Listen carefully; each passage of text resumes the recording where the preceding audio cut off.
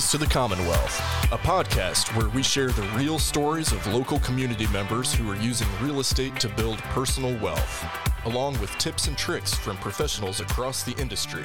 And now, your host, Landry Fields. Well, welcome back, everyone, to another Keys to the Commonwealth podcast. Today's episode, as always, is brought to you by Nova Insurance, where we love people through insurance, whether it is your business, real estate portfolio, home, auto, or life.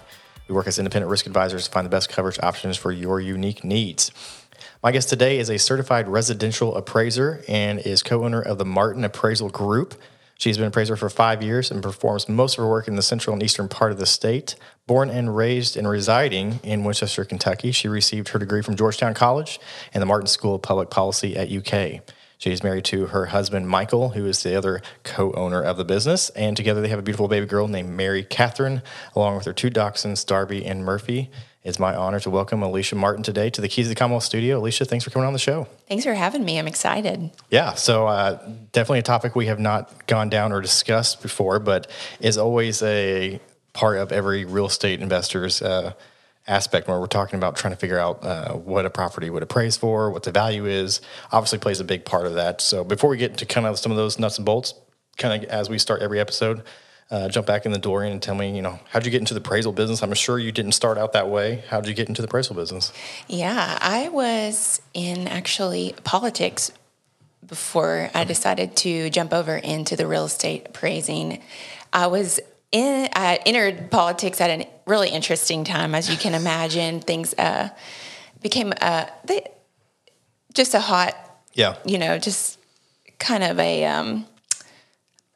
I feel like social media has just dumped with the way we can get news, et cetera, that social media has just dumped kerosene on what politics already was to begin with. It wasn't a friendly time. I was a field representative for a congressman, so going out into the field by myself, and I didn't really love it, and it took me a little bit to figure that out, but I was looking then for career change. What can I do? Really, I was just looking for the lifestyle I wanted, which was to be a mom someday, what I could do to be able to have the most time with Mary Catherine. Yep. And my grandmother is an appraiser. She still does a little bit of work. Okay. And then I have people who are realtors in my family. So I kind of saw the difference in their lifestyles. The realtors in my family were showing houses after work and on weekends. And then, my grandmother could really tailor her schedule to fit what she wanted to do and where she wanted to be. So I kind of chose that path. The obvious path going from politics to real estate appraising. Yeah, we were joking. I entered and people were not the most friendly in politics. And then I changed to appraising. Now I go to people's houses and they love me. I don't know. They're nice at first. And if I thought about appraising for like a hot minute back in the day, and then quickly realized there's a lot of challenges to getting into it with the aspect of having to have so many, what do they call those? The apprenticeship type hours, right? And type of things. So I guess having a family in it is what kind of helped. And that's what I saw. Is like I didn't have any family in it that was close by and I could really do that with. Yeah, right. It was interesting because, I thought my grandmother would be my trainer.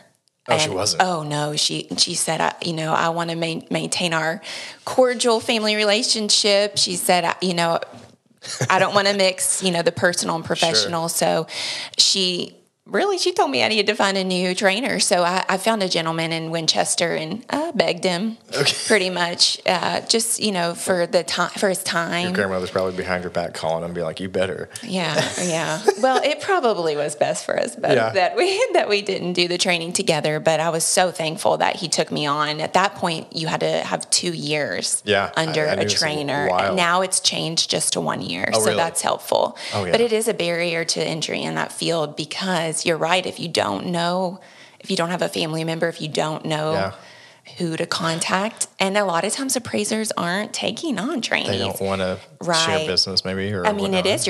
A lot of them that I would talk to say, I'm training my competition. I can't do that. So, I understand that, but I was really thankful for the opportunity. And I'm going to remember that, as I go forward and have the opportunity. I think you have to be a certified residential appraiser for 3 years. So I'm right at the mark where I could, think about implementing some kind of training program. Yeah, probably a few years before Mary Catherine can do that. Right. Oh, yeah.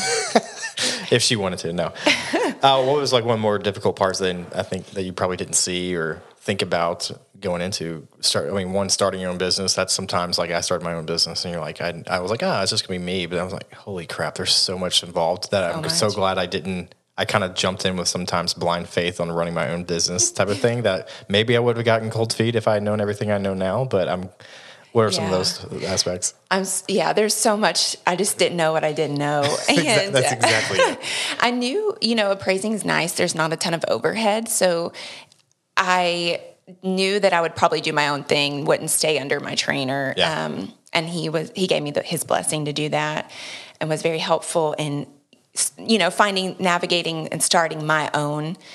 But it was funny because he and my grandmother and some people told me, you need to plan because you won't get your first spots on an appraisal roster for 3 to 6 months. So you really need to think about that and plan for that financially. But, for me, sure. I really laid some groundwork before I started the business, going to the Chamber of Commerce meetings, in Winchester, Lexington, doing the leadership programs in Lexington. I did the Central Kentucky. Yeah. Was that worth it? I thought about it. I loved it. Okay. And it really helped me know now that I go into those counties and do appraisals, I know so much more about the area. So time. So you did that while you were doing it. That's did. Awesome. While I was a trainee, I did that. That's brilliant. What was so nice is I got my license on a Wednesday. I did all the business setup. Sure. Before I got my license on a Wednesday, had my first order on a Monday. So they had told me 3 to 6 months. And honestly, we hit the ground running, which was such a blessing. But you're awesome. Right. It was like we honestly didn't even Now, were you and your husband doing it at the same time? So actually, he was at University of Kentucky. He was working with the football team in ticket sales. Okay. And like you said, I just got so busy. I was a one-man band doing everything. Right. And I told him, it's probably beneficial for you to just come work with me. Yeah. And he did his training not under me. He actually did it under my grandmother. She wouldn't train me, but she did. I don't know. But I don't know. He said she was pretty hard. So, but anyways, so he ended up coming and working with me, worked with her. And then eventually I brought him on board Martin Appraisal Group. So he works with me now, but I couldn't do it without him. Of course, we started in November 2019, and then 2020 hit, and we had just started the business. I'm praying, please don't close the business. Yeah. It was the opposite. It was the opposite, yeah, which was just so I opened my doors to my own agency in April 2019, and so those that started right before it, maybe it was like a gold moment there, but it ended up being pretty good at the end for both of the types of business we're in, for sure. Thankfully.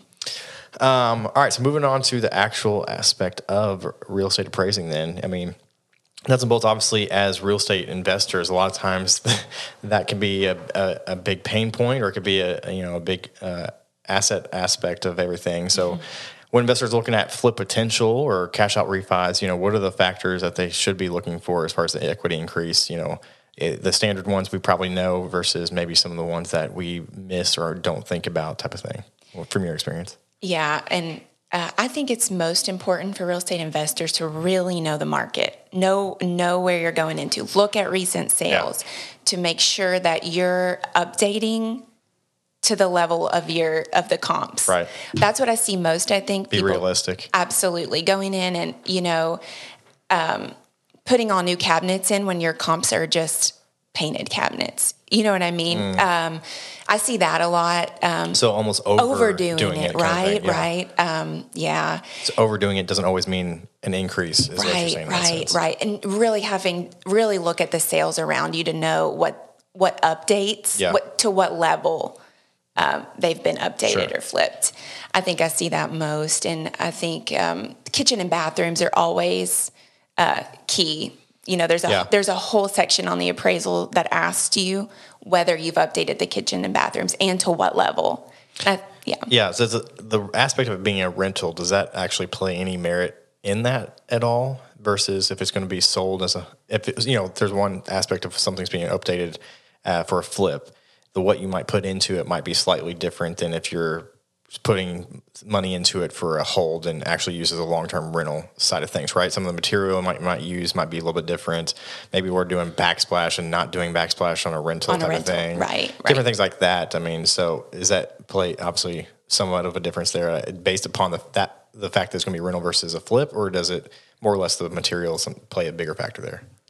I think I know what you're asking, but it really, I mean, a lot of times I don't know what I don't know. So, well, I want to make sure I answer what you need. But a lot of times, I mean, you're flipping in a market where other ones are being flipped to rent, right? Sure, so, exactly. A lot of those materials are going to be the same. So, almost like look at ones that probably are rentals itself, if you can, rather than ones that were, sold. If you're going to be holding versus. Right. If you're going to be flipping it, maybe look at the markets where those have been sold to homeowners, everything. Right. Okay. And you're right. There is a difference in the level of finish on those for sure, and understandably. But when I'm looking at comps, I look for the ones. That's why we look for comps in such close proximity. Yeah. Because a lot of times that market's going to be similar. Oh yeah. Right. What about the eye test, so to speak? Does that kind of play into it at all? Like if I've got for example, if I'm going to hold the property as a rental, and I'm like, I don't really care, and the renter probably doesn't really care about how nice landscaping is. Right. You know what I'm saying? Yeah, absolutely. But is it worth still probably doing some of that in that sense to kind of help yourself out there, I guess? In that sense? Landscaping is tough, and again, a lot of those markets, landscaping isn't something that your comps are really going to focus on. So it's really about... That might just drive the price of overpriced somebody coming in. Right. I mean, again, and I know this is annoying to keep coming back, but look at what's sold around you, because if they've got a nice landscape package, maybe that's something that you do. If they don't, that's not something I would worry about, because we are looking for the sales around you. You don't want to be again, you don't always want to be the nicest street. You don't want to be, that's not, that's a disadvantage. You'd rather be the worst one and bring it up to even par with the other ones. Right. Okay. I get it. One of the questions I always found interesting, and maybe you could explain it, is, a lot of times, like when we've purchased a house and we're updating it to then refi it, kind of always asking what we paid for the property type of thing. And I never quite understood why that was asked versus just I know I would get, what do we add to the value of like what we've done, what updates we've done, et cetera. But what is the purchase price is that just for records purposes? Right. It's more of a reporting. The underwriter wants to know what you purchased it for. And then it's my job, your job, to kind of let them know what updates you've done to justify the new value. So it's really just more of a reporting thing. They want to know the sales history in the past 3 years. So it's a reporting thing. Gotcha. Okay. What time, as far as when we're kind of looking at these markets, I mean, what do you see the biggest issue for real estate investors like us to miss? I mean, obviously, where are some of those finer details outside of just maybe, I was thinking about this. I think what I see is investors overestimating the value of below grade finish. Okay. Does that make sense? Yeah, expand on that a little bit. So for appraisers on our reports, we're breaking down above and below grade GLA, mainly because the market just accepts GLAs and gross living area. Okay. Gross living area. So for appraisers, we break that down. There's above grade living area, and then there's below grade kind of like the commercial side. We have like A, B, C, and D kind of buildings, residents, et cetera. And Right. And so for us, we look at the market as a whole, but typically, especially in the markets I work in, basements are just considered and accepted in the markets differently than above grade square footage. Oftentimes, their finishes can be different. Yeah. And sometimes that's not the case, but I'm just speaking generally here. Almost like a pool doesn't really add this type of thing. Right. Yeah. Yeah. Oh yeah. Don't get my dad started on that. He's a realtor, and he put a pool in his own home. He just always talks about how appraisers just don't see the value of the pool. Well, I mean, in COVID and everybody's staying at home, it gave a bunch of value right then, right? Right. And, I'm kind of sidetrack conversation, but I saw during COVID the outdoor living space become more valuable. the pools, the screened-in patios, the covered patios. I just thought that was interesting, and I kind of saw it in real time changing, before my eyes. So, anyways, back to the basements. I see a lot of times, and I hear a lot of times, we've got 3,200 finished square feet, but they don't break that down into what's on the main level, what's below grade, what's in the basement. Okay. So I think sometimes you can overestimate the value of your finished square feet because investors don't break that down like an appraiser would. Okay, yeah, some similarities there because most people don't know with the insurance. We don't take the square footage we have listed, is that we subtract the basement out of that. Okay. So it's not factored in. There's factored in as far as foundation for the basement, and we factor in a little bit of the overall as far as the if it's finished versus not finished kind of a thing, as far as some of the replacement costs. But it's not factored in on a price per square foot type of thing, or what's the rate per square foot kind of a thing. Right. In that sense. That's interesting. I mean, as far as what we're looking at, obviously looking at sales around us, is there time frames that you all are typically stay in or definitely recommend in that sense?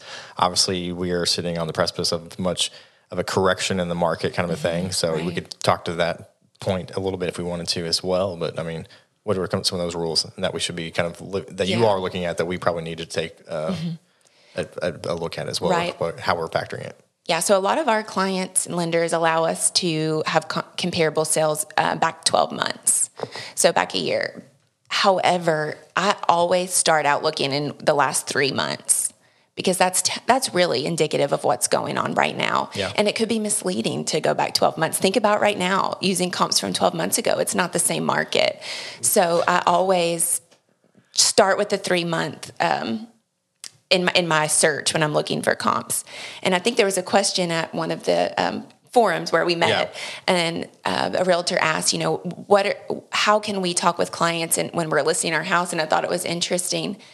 It does not serve them well to go back 12 months. That's, because you're going to be sitting, it's going to be sitting there longer. Yeah. You really got to look at the last 3 months and see what's gone on around you. Right. And so, we right now where we can use 12 months and 6 months, we have a decent comp pool, but I see that as an issue in the future. Right now, where we're having fewer sales, our comp pool in the future is it's going to be slim, and that's going to make a difference.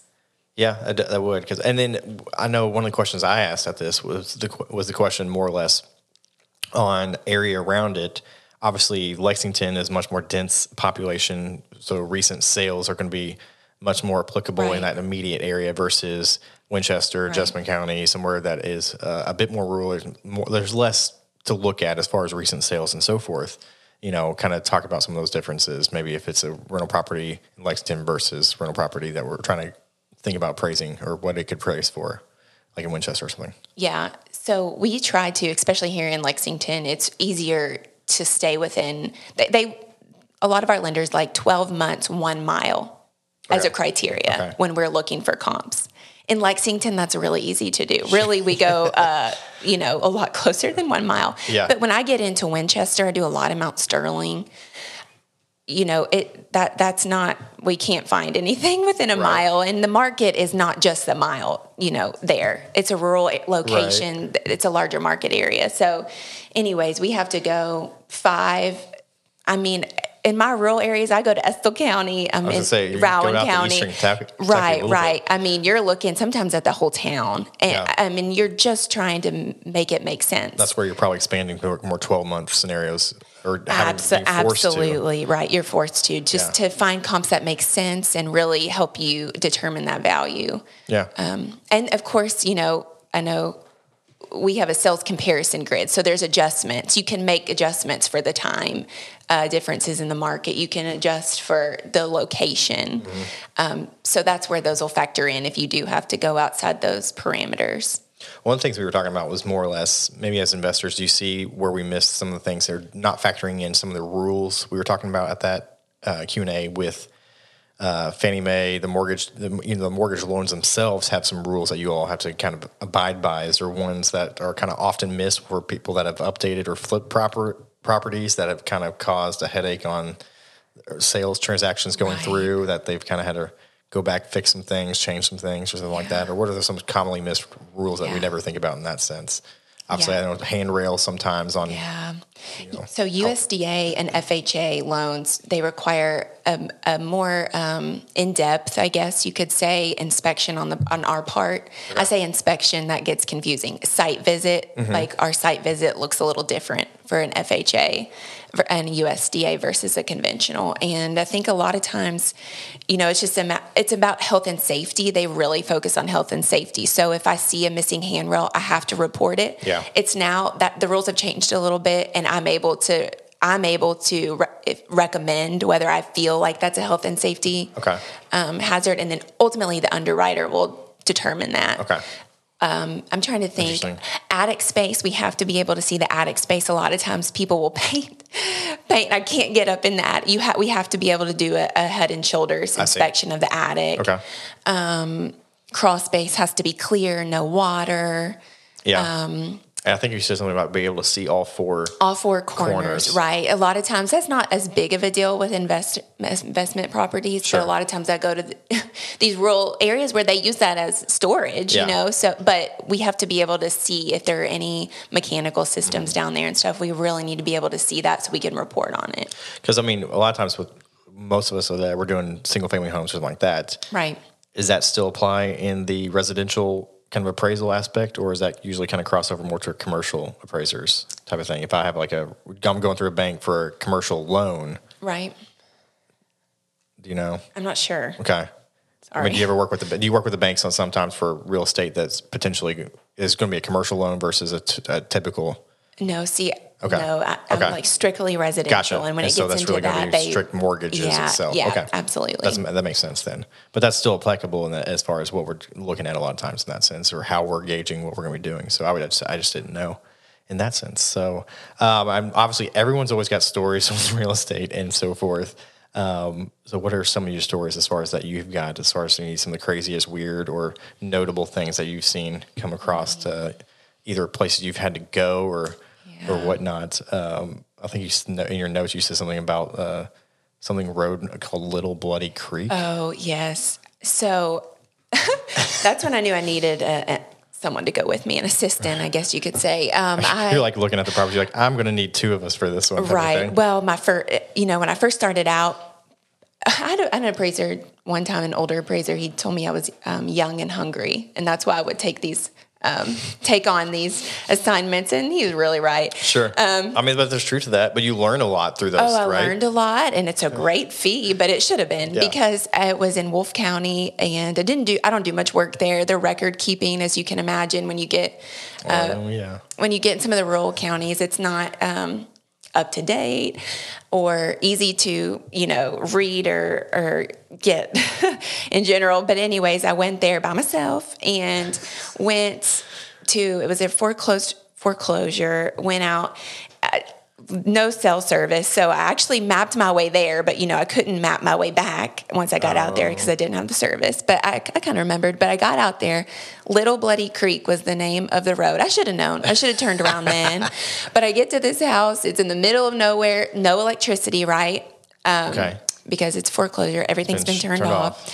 So I get there and I get in. I just knew I was in a horror movie. Like I knew it. There was nobody around me. It was kind of like a dreary day. And I had to go through this dark house. There were old creepy pictures on the walls. And I had to go to the basement. Oh, it was just terrifying. Was there any houses in sight? Or is it one of these rural things where there was... No. So we're talking about rural property, no houses in sight, no people in sight, foreclosed, no electricity, no cell service. And you've got to start walking around this house. I'm walking around it. Oh, gosh. Yeah, I knew for sure. I was like, something's about to happen. And then but that's when I knew. I was like, I don't go anywhere now that I don't get cell service. That's my new rule. After that, I really learned. But other than some instances like that, there was one time I was in Jackson, so I guess that's Breathitt County, and I had just seen a story that morning on the news about two brothers who had committed a crime. Actually, I think they had, I don't know, anyways. But one of them was on the loose. And so I was like, maybe I shouldn't go to Breathitt County when there's somebody roaming the hills on the loose. Maybe I shouldn't go there by myself. But here I go.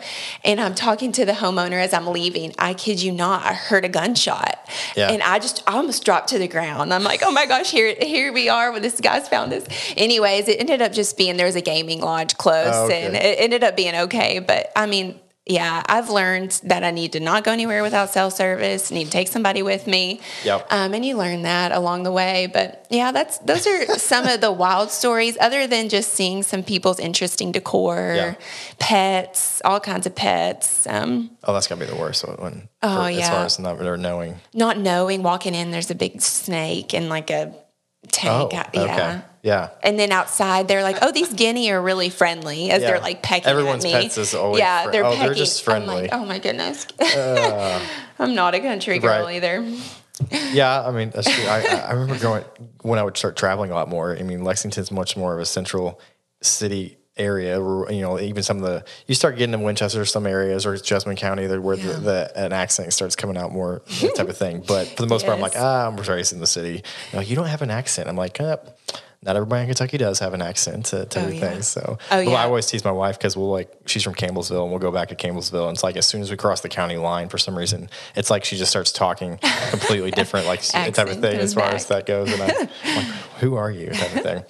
One of the things we were noting on, you've been asked to do several retrospective appraisal reports, right? Yeah. You talk a little bit about what that is, and there's kind of some crossover between not my direct job. I'm not an appraiser in that sense, but talk a little bit about that and what that is. Yeah, so I've had a few retrospective appraisal report assignments, and that really is for a home that's been damaged by fire, had one flooding. And what happens is they give me pictures, and then I interview the homeowners, and we kind of go over the finishes. We kind of, and of course, have PVA records to know. And this is for adjusters in this case, or just insurance? Insurance, right. Carriers.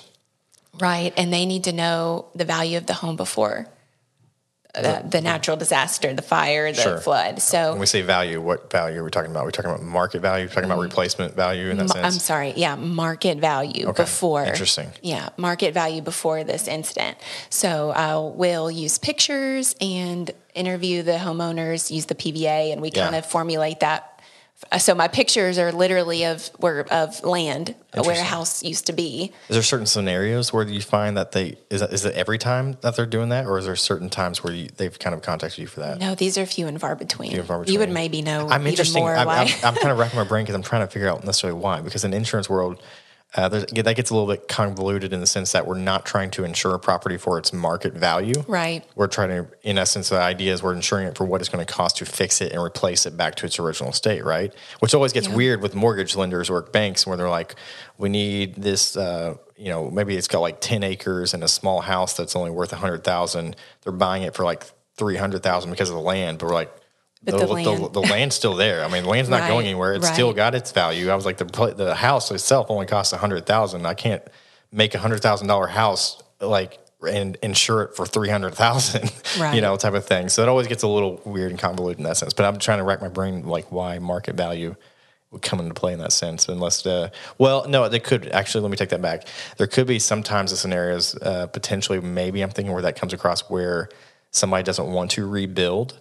Where that could be. I'm going to guess that's exactly what happened with these. And that can be, just as an FYI, depending on the carrier and option out there, whether there's a penalty or not a penalty based upon the language in your contract, whether you can get the full, money recouped for that if you're not going to rebuild, versus sometimes if you choose not to rebuild, there's a penalty that you're not going to get that full, replacement or market type of value thing. So be careful on that just don't assume that you can just take the money and rebuild somewhere else, as an FYI to those out there.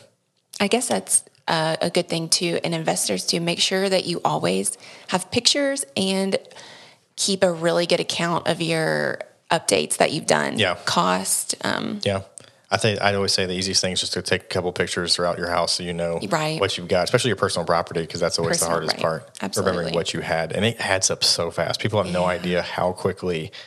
I mean, just your clothes can, if you look at your closet and start realizing if you had to replace your closet, it's probably way more than you probably ever anticipate that it is, type of thing, for example.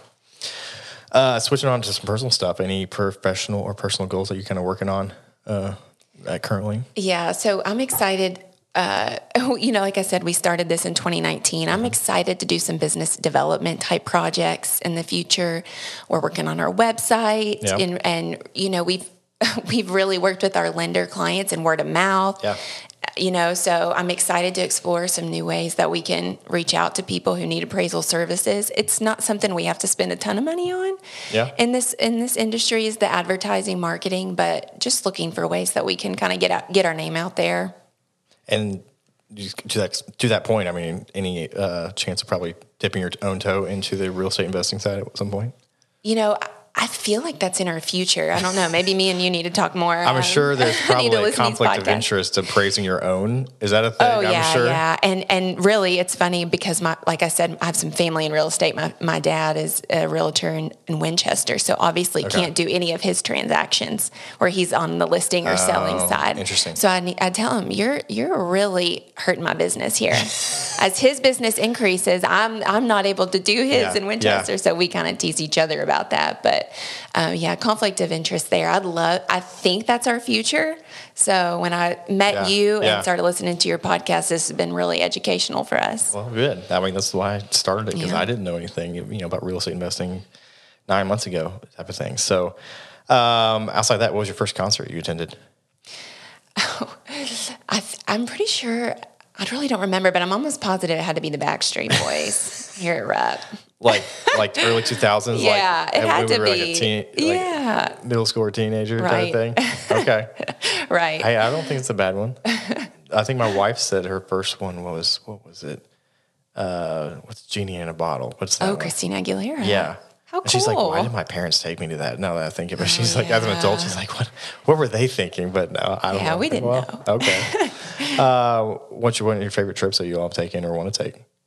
So we actually took a trip last year with some friends to Scottsdale, Arizona, and it was beautiful. Yeah. We loved it. My husband played golf, and we explored, hiked. But I want to keep traveling out west. Yeah, I had never traveled that much at all, actually, before we were married. Speaking of Scottsdale, did you go north at all to Sedona? Yeah. Oh, my goodness. Beautiful. Sedona is amazing. I love Sedona. You could just be like eating at a restaurant or sipping coffee, or like you don't even have to leave like your hotel type of thing or house that you're at, and it's just beautiful. And yeah, I'm excited to get back out there. One of your favorite date night restaurants? Where are you going? We are going to Loma's at the Opera House in Winchester. This is a hidden gem. I know you have. Hold on. So I'm from Winchester. I lived in Winchester a little bit. So Opera House, what? So that's downtown. Is that the old theater thing? That's Leeds Theater. Yeah. No, this is different, but very close. Where's the Opera House? It is on the corner of Lexington Avenue and Main Street. I would have to see the building. I would know the building. Maybe I just never realized there was an Opera House in there. There's a family that's come in and redone it. It's gorgeous. Actually, that's where our wedding reception was, in the Opera House. And so it's not an Opera House anymore? It's not an Opera House anymore. It's an event space. The upstairs and then below, they've opened a restaurant. It is wonderful. Really? Anybody going through Winchester, Lomas. Visit Winchester for Lomas. It's worth it. Okay. We'll have to do that. Last question. As far as Kentucky goes, somebody's moving here. Or people, obviously, you probably realize this too, especially Winchester. I feel like it's about to explode, I bet, in some respects, with growth maybe. But, I mean, what is your favorite parts about Kentucky if you were talking to somebody about that, growing up here, about it now, et cetera?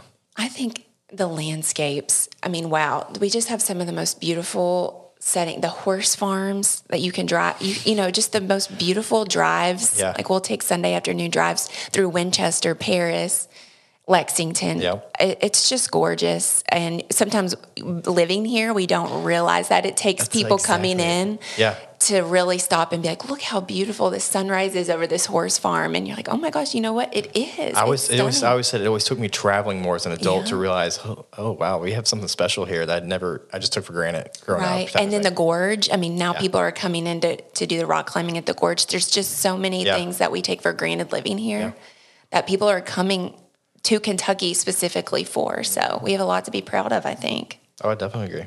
I think Winchester, like I said, would be something that's going to be neat to see how it grows and expands in the next decade. Of course, I've lived there, grew up there. We have such a unique opportunity with our location. Yeah. Being so close to Lexington, and we offer, living in a small town, but close to everything that you would need in Lexington. With the interstate access. Interstate there, right? Yeah. Close to the Mountain Parkway. We have a big opportunity, I think, and that's why I get involved in Winchester, because I'm excited about all that we've got going on. That's awesome. I definitely still need to get over to the Beer Cheese Festival. Yes. When is that each year? It's usually in June. Okay.